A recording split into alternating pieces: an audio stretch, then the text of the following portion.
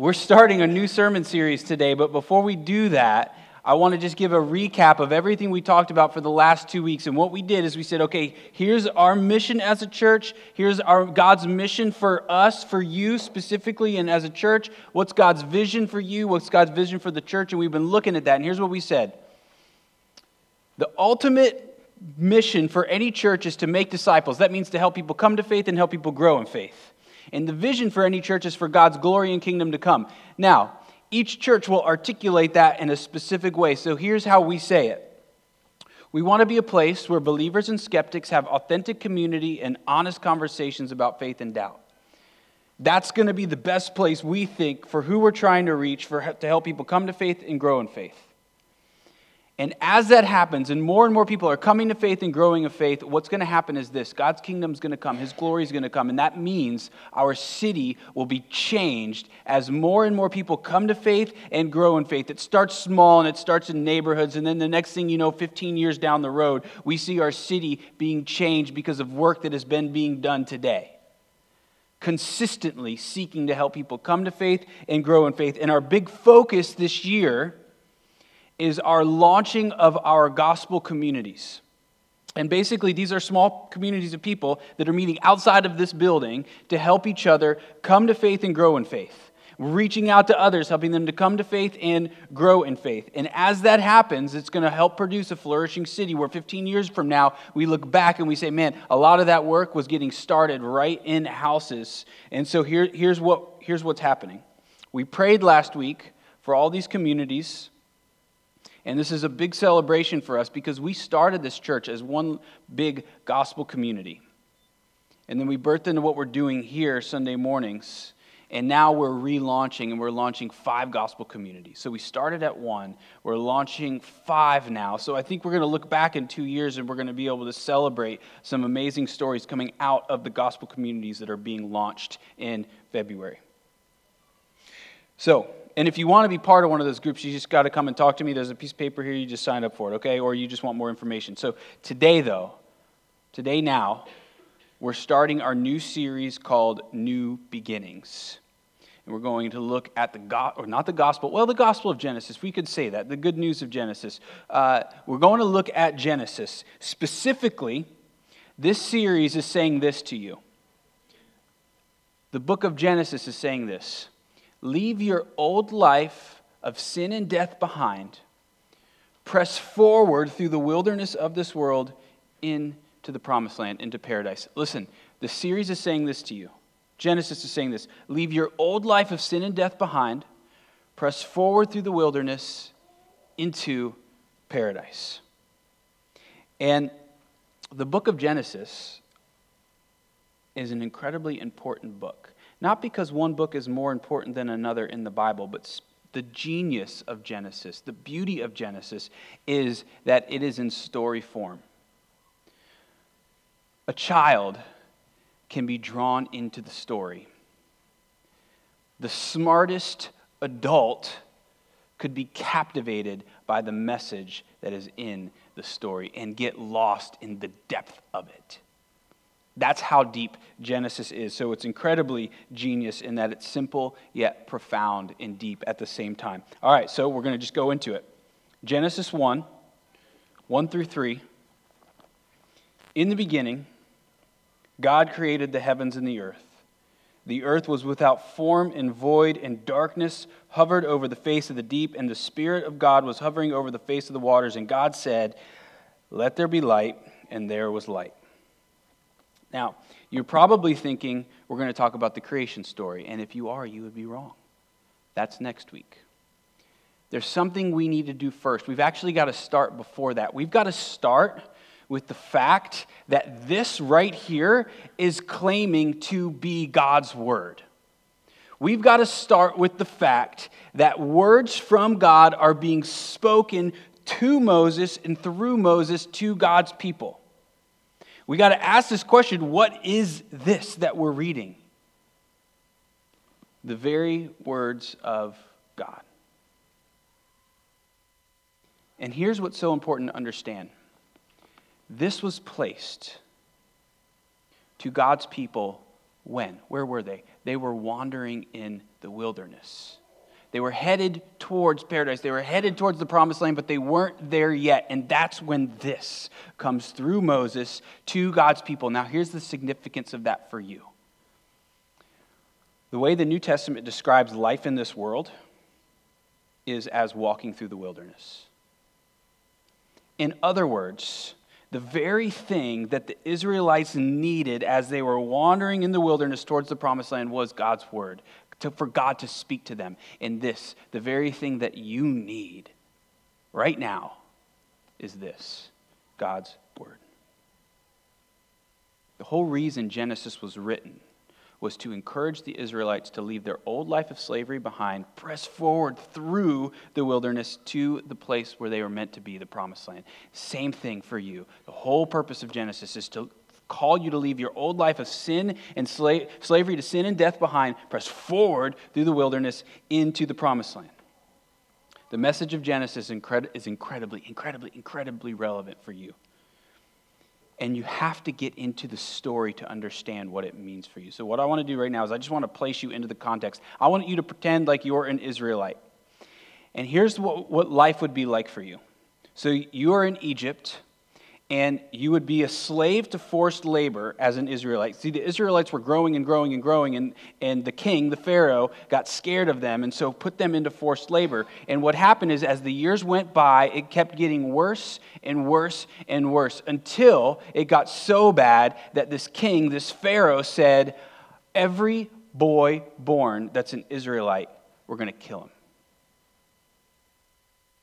And so over time, God raises up this leader named Moses, and God says to Moses, go and tell the Pharaoh, go to the king, go tell him to let my people go. So Moses goes and does this. Pharaoh says no, and then God lets out these plagues until the Pharaoh finally says, okay, fine, go. And so the Israelites leave, and on their way leaving, they get pretty far out, and then the Pharaoh, the king, changes his mind, and he sends his army after them.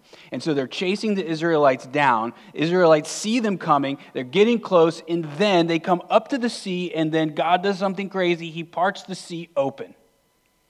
And the Israelites pass through the sea, and as they get through, the Egyptians are chasing them down, and then God closes up the sea on top of them. And the Israelites are now free. But they're still in the wilderness. Well, now they're in the wilderness, and now the calling is to press forward through the wilderness into the land they've been made for, the promised land. And then so they're in this place where they're not meant to be. They're not home. They have these deep longings. They know life is not meant to be this way. Sounds similar to things we say all of the time. And it's in that moment, in that environment, that God gives them Genesis. That God gives them his word. It's in that place that God speaks to them as homeless wanderers. God's given that same gift to us. The Bible is our lifeline in the wilderness. It's our lifeline as we are walking through this world. It's like food for the starving. It's like a painkiller for those who are in pain. And as a pastor, I want to tell you, I get the privilege of walking through life with people who are going through very difficult times. And something that always seems to happen when life is difficult, you become very aware that you're in the wilderness. You become very aware that life is not meant to be this way. Why is this happening? We start asking these questions, but something happens when people go through difficulties. This begins to come alive in ways that it didn't before. Because we become very aware that we're in the wilderness when we go through difficulties, and when that happens, we start clinging to this like we hadn't before. And it comes alive in ways it had not before. Gospel community leaders, you're going to get to walk through people through difficulties, and you're going to have the privilege of pointing them to this, their lifeline in those difficult times. And they're going to come out like gold because they've clung to this. So let's just look at Jesus for a minute. So Jesus, before he begins his ministry, what does he do? He goes into the wilderness for 40 days. The wilderness. He's being tempted by Satan, and he's in the wilderness. He has no food. He's going on a fast, 40 days, just similar to the Israelites. And he's being tempted. How does he answer the temptation? With this. Jesus, who we would say today would be the Son of God, infinite in wisdom,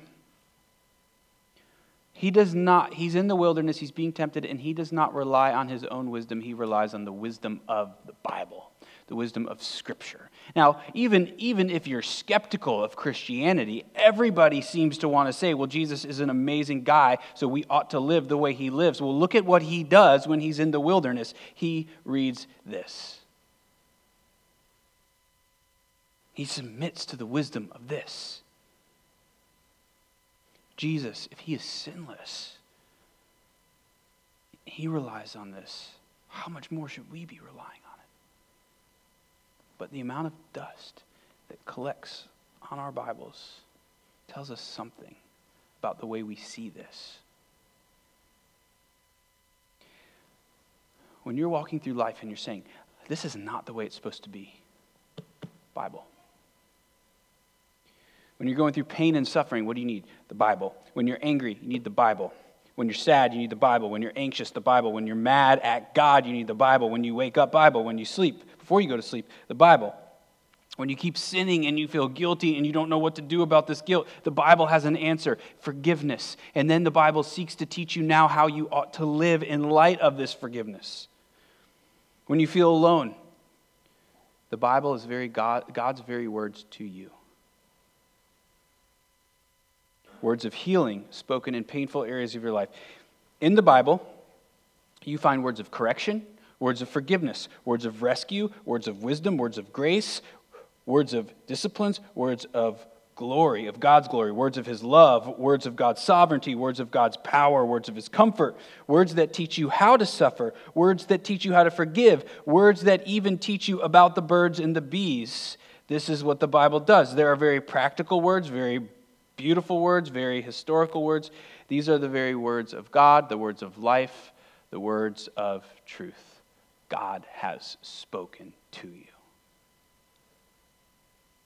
And words are incredibly powerful.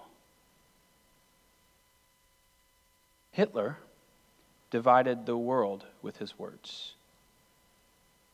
He's a very eloquent person, a wordsmith of destruction. The Bible are the words of life. Do you know why we don't actually read the Bible enough? Because we don't really believe what I said is true. We don't really think it is true. We don't really think this is God's word to us. We question its reliability. We say, is this true? And so it collects dust. And it goes unread while we are dying inside. This is our second point now that we're coming to, is that the word is truth. You want to know one of the main reasons that today why people reject Christianity is because of the Bible, meaning they don't believe it's actually the Bible. They don't think they can trust it. They don't think it's fully true. And I mean, it's a good question. How can we actually believe that this is God's word? I mean, we're looking at Genesis. Moses wrote Genesis. So if Moses wrote Genesis, why should we trust it? This is the very words of God. So let me explain how Scripture explains itself. God speaks in Scripture through whoever the author is, his very words, spoken in such a way that it is authentic to God and authentic to the writer. Here's what I mean. Let's say instead of Moses writing the book of Genesis, you wrote it. Somehow you time traveled or whatever. I don't know. Just to pretend you wrote it. And here's the question. Would you write the exact same words as Moses? The answer is no. But you would write the exact same truth that Moses wrote. Here's what that means. Here's what I mean by that. Moses grew up in a very specific culture. He was educated in a very specific way. He had his specific gifts that he had, and God took all of those things and spoke truth to Moses and then outpoured the truth of God through Moses that is authentic to who Moses is. If you had wrote Genesis, you would have probably written it in English. And you would written it based off of your education, based off of your skill set in writing, but it would be the same 100% exact truth of God spoken through you down on paper. That's called inspiration. That's what this is known as. God's word spoken through a person in such a way that is both authentic to God and authentic to that person. It really is a work of art how God speaks through his people to his people. So maybe now, okay, so let's keep digging into this. So maybe you're struggling and you say, okay, but we don't actually have the originals, right? And so we have copies. So if we have the copies of the originals, then how do we actually know that this is without error? How can we know that we can actually trust the Bible? And here's what I would say. We have something stronger than the original. We have many, many copies of the original. Now, why would I say that's stronger? Well, just think about what we would do if we only had one, or if we had the original copy, just one copy. Here's what we would do. We would say, how do we know we can trust that? How do we know that someone didn't get a hold of this and change it? How do we know that this wasn't changed for some political reason? How do we know that this wasn't changed for some ulterior motive? But what we have is many, many copies, meaning this is what was said. This can be more reliable because we have many, many copies of what the original had said. Then you say, okay, fine, okay, that's convincing. But it's not 100% true, right? I mean, there's some errors in there, right? Well, no. It's 100% inerrant. Think about it like this. When I say I am 36 years old, that is 100% true. It's also 100% a lie. Because I'm actually 36 years old plus 12 days, plus a certain amount of hours, plus a certain amount of minutes and seconds. The Bible is speaking truth in such a way. It is not as concerned about the scientific and the mathematical parts and a lot of what it says, but it is 100% true. It's speaking to you in such a way that doesn't bore you. So when you ask me, how old are you? You don't want to hear all the specifics of that. You just want to hear my age. And that's what the Bible is giving us. 100% truth. You say, okay, David, prove to me. Prove to me beyond a reasonable doubt that the Bible is 100% true. I will. Are you ready? Here's how I can show you that. The Bible is 100% true because the Bible says it's 100% true. The Bible is 100% true because the Bible says it was 100% true. You say, oh, that's circular. You can't do that. That is not fair. But listen. If you are thinking that, listen to this. If the Bible is the ultimate authority, and then you say, prove to me that the Bible is the ultimate authority, if I use something other than the Bible, then what I'm saying is I've found something that has more authority than the Bible, and so I'm going to use that thing to prove that the Bible is the ultimate authority. That doesn't make any sense. Now, what you can do is you can use secondary proofs, and we do that all the time. Secondary proofs that prove, so for example, you say, prove to me that Jesus rose from the dead. And I say, well, the ultimate proof is the Bible says he rose from the dead, but you can use secondary proofs, and secondary proofs go like this. There are eyewitnesses who saw him risen from the dead. There are his disciples, and 10 of them died saying he rose from the dead, and nobody dies for a lie. You say, well, people in cults die for a lie. Well, no, people in cults die for something that they hope in. The disciples said they actually saw Jesus walking and risen from the dead. Nobody dies for a lie. Nobody dies with a knife to their throat for a lie. That's a secondary proof.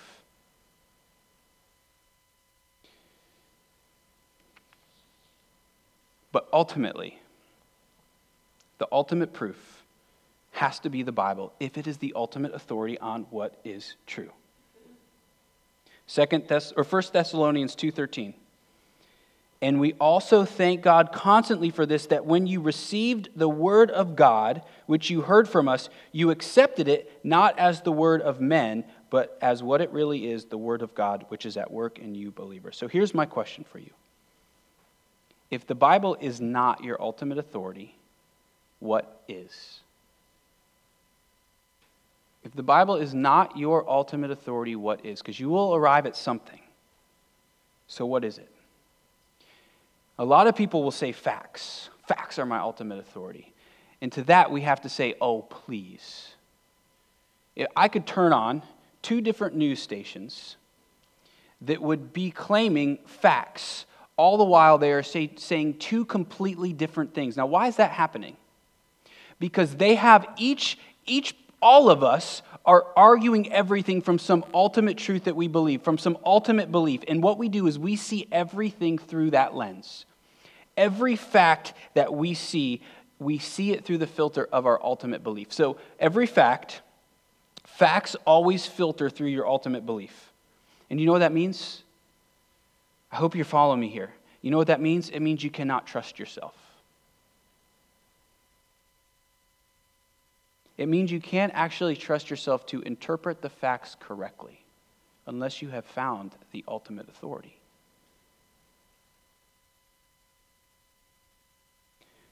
Your facts that you have are always seen through a lens of something that you believe to be the ultimate truth. You can't escape it. And so that means ultimately you can't trust yourself really. And if you can trust yourself, then if you can trust yourself, wouldn't that mean everybody else should be able to trust themselves? But the problem with that is everybody's forming all these different beliefs.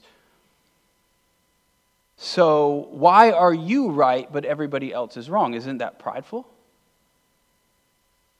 What we ultimately need is for God to just come and tell us the truth. What we ultimately need is for God to say, I'm going to help you out here. This is truth. Right here. My word, speaking truth. Let me just make this, because we're kind of up here, let me just bring it down a little bit. So let's say there's a book, a storybook. It's an awesome book, and the writer, his name is Bob. Bob is a novel writer, and that's a good name for a novel writer, Bob. So we got Bob, and Bob writes this great book. Thank you, Bob, for this great book. And so all these people love this book. And so they get into this room and they want to talk about this book that Bob wrote. And so they're looking at the book and they're saying, I think Bob meant this in this part of the story. Another person says, no way. He meant this. And another person says, no, I don't think so. I think he meant this. And then all of a sudden, the doors burst open and in comes Bob. And Bob says, actually, I meant this. And there's a hush, and then everybody says, okay. That's what Bob meant. You have a story. The world has a story. How the world came to be has a story. You're wandering in the wilderness. There's a story to that. There's a promised land. There's a story to that. And we can debate all that we want, the meaning of life. We can debate all we want about God. We can debate all we want about who's right or who's wrong. But as soon as God bursts open into the room and speaks, there must be a hush. And whatever he says, we say, okay. That's what the Bible is. God breaking in to tell us who he is, who we are, what our great problem is in life, and how God is coming to rescue us. If I asked you, how do you find truth? Like, how do you find truth? What would you tell me? If you say, okay, so you went through all that, you say, okay, maybe we can't find truth. I had a friend who used to say, there's no such thing as an absolute truth.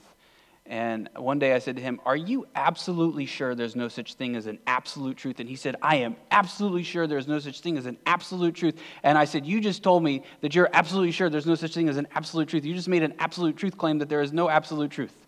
And he said, oh. And then he just what do you say to that? There is truth. The question is, how do we find it? If you say you have to search for it and find it, how can you trust yourself? Because in 10 years from now, you're probably going to believe something very different than you do now. Plus, if you do find it, well, what about all these other people with all these other different opinions? Why are you more right than they are? Wouldn't it be prideful for us to think that way? Don't you see? We're lost without God. He has to get involved and speak truth to us. So then we say, well, how do I find God? Do you intellectually ascend to God? Well, here's the problem with that. There are incredibly smart philosophers for centuries who've been trying to figure God out, and none of them can seem to agree about God. And if these are the intellectual elite, what does that mean for us? I'm not saying that you're dumb. I'm just saying there are people who are very smart that can't seem to figure God out. Okay, well, maybe we morally ascend to God. I don't know about you, but I pretty much feel like a sinner every day. So finding God through my morality seems impossible. If you say religion, well, here's the problem with religion. There's all these religions that keep saying all these different things, and they're saying radically different things. So they can't all be right. The only logical conclusion here is that we will never find God and never find truth until He comes and brings it to us. Don't trust yourself. Don't trust me. Trust the Bible. And you have to understand that if you aren't going to trust the Bible, then you have another Bible. You have some other ultimate authority. The question is, what is it? And what is it telling you? And what is it doing to you as you believe whatever it is telling you? Who is writing that Bible? So what becomes your ultimate authority? So whatever it is becomes your ultimate authority. It's telling you how to live. It's telling you what to believe about yourself. And if you don't know what your ultimate authority is, then likely it's you, but we know that doesn't work. We just saw that. If the Bible is truth, you must submit to it. You must bend your life to the Bible and stop bending the Bible to fit your life. And that's what we all seem to be doing. We don't like parts of the Bible, and so we want to bend them and move them and push them out because we don't know what to do with them or because we don't like what it tells us to do. But what we must be doing is let the Bible bend us. If you pick and choose what you like about the Bible, then you know what you've done. You've said, here's where the Bible is as authority, and here's where I am as authority. And you're placing yourself above the Bible as a greater authority.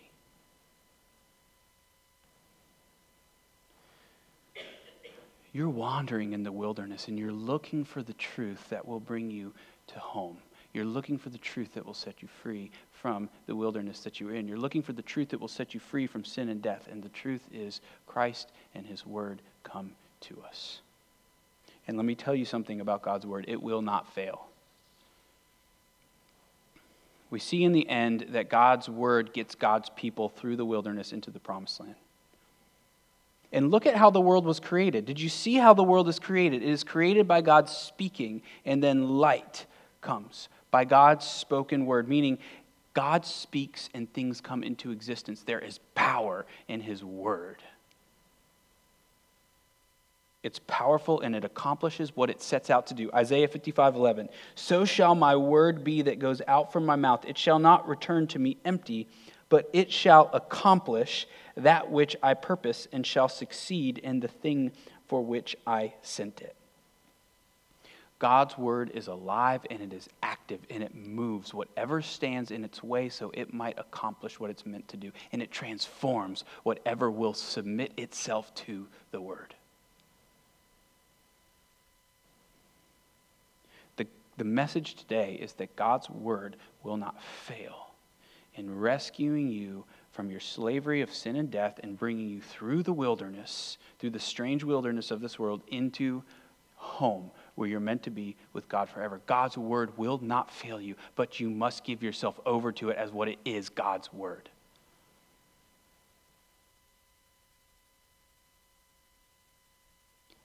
You know, preachers preach and they use words to preach. I mean, this is what preaching is. And do you know who the most important preacher is in your life? I know you want to say that it's me, but it's not. It's you. You are preaching to yourself every single day, hours upon hours, every single day, and you are telling yourself something. The question is, are you telling yourself the truth? Are you bringing the words of Scripture to bear in your life? Are you preaching the words of God that have already been preached to you in His Word? Here's the problem. If it's not God's Word, then you are preaching to yourself untruths. You're preaching to yourself lies. And those untruths are ruling you and they are destroying you.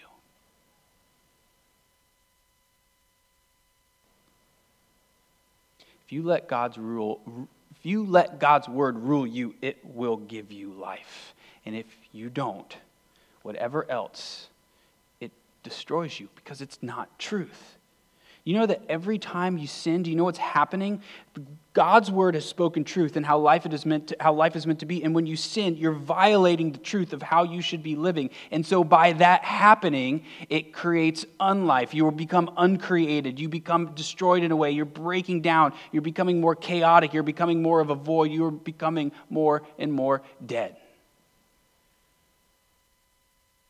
God's word brings life when you let it bend you. But if you don't, you begin to be bent in a different way. And you begin to be deteriorated because you're becoming less and less and less alive. It uncreates you. What you need is for God's word to give you a new beginning.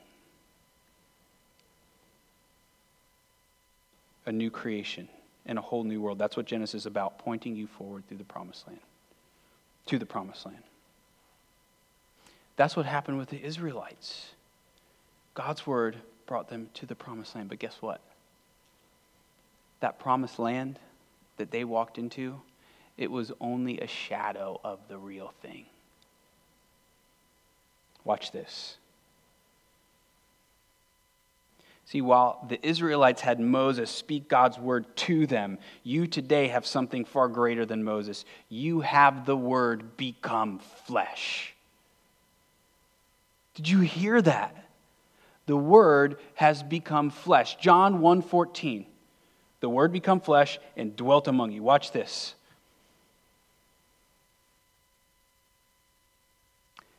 Jesus comes into the world as a person. The word become flesh. God speaks. God spoke through Moses as a person. And what did he call Moses to go speak to his people? He called them to speak to them while they were in their slavery, to free them from slavery, to bring them into the wilderness, out through the promised land. And then guess what happens? Well, the Egyptians start chasing them down. Death is chasing them down. Now watch what happens.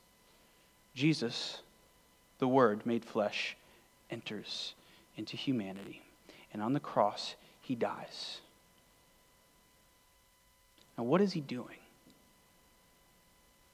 Well, watch. The Israelites pass through the sea. God holds the sea off of them.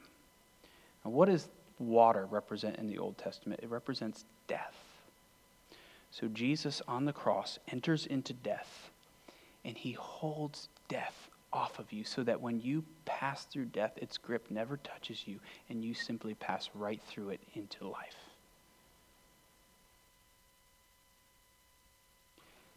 That has already happened for you in Christ, and now you're walking through the wilderness towards the promised land. Death has no hold on you anymore. You're free from it, and you're free from the power sin has over you. Now you're simply walking in the wilderness with this, towards home. Clinging to this all the way through as your lifeline. Read this. If there's anything you hear today, just read this. Read it more. And bend yourself to it. Don't bend this. Let it bend you. God, we pray now that we would do just that we would put ourselves under your word and let it speak truth to us, and that we would let your truth bend us. And God, right now we ask that your truth would bend our hearts towards you, so that we might see you as the God who speaks and who has not left us on our own, but the God who has come for us and who has died and risen so that we might be with you again.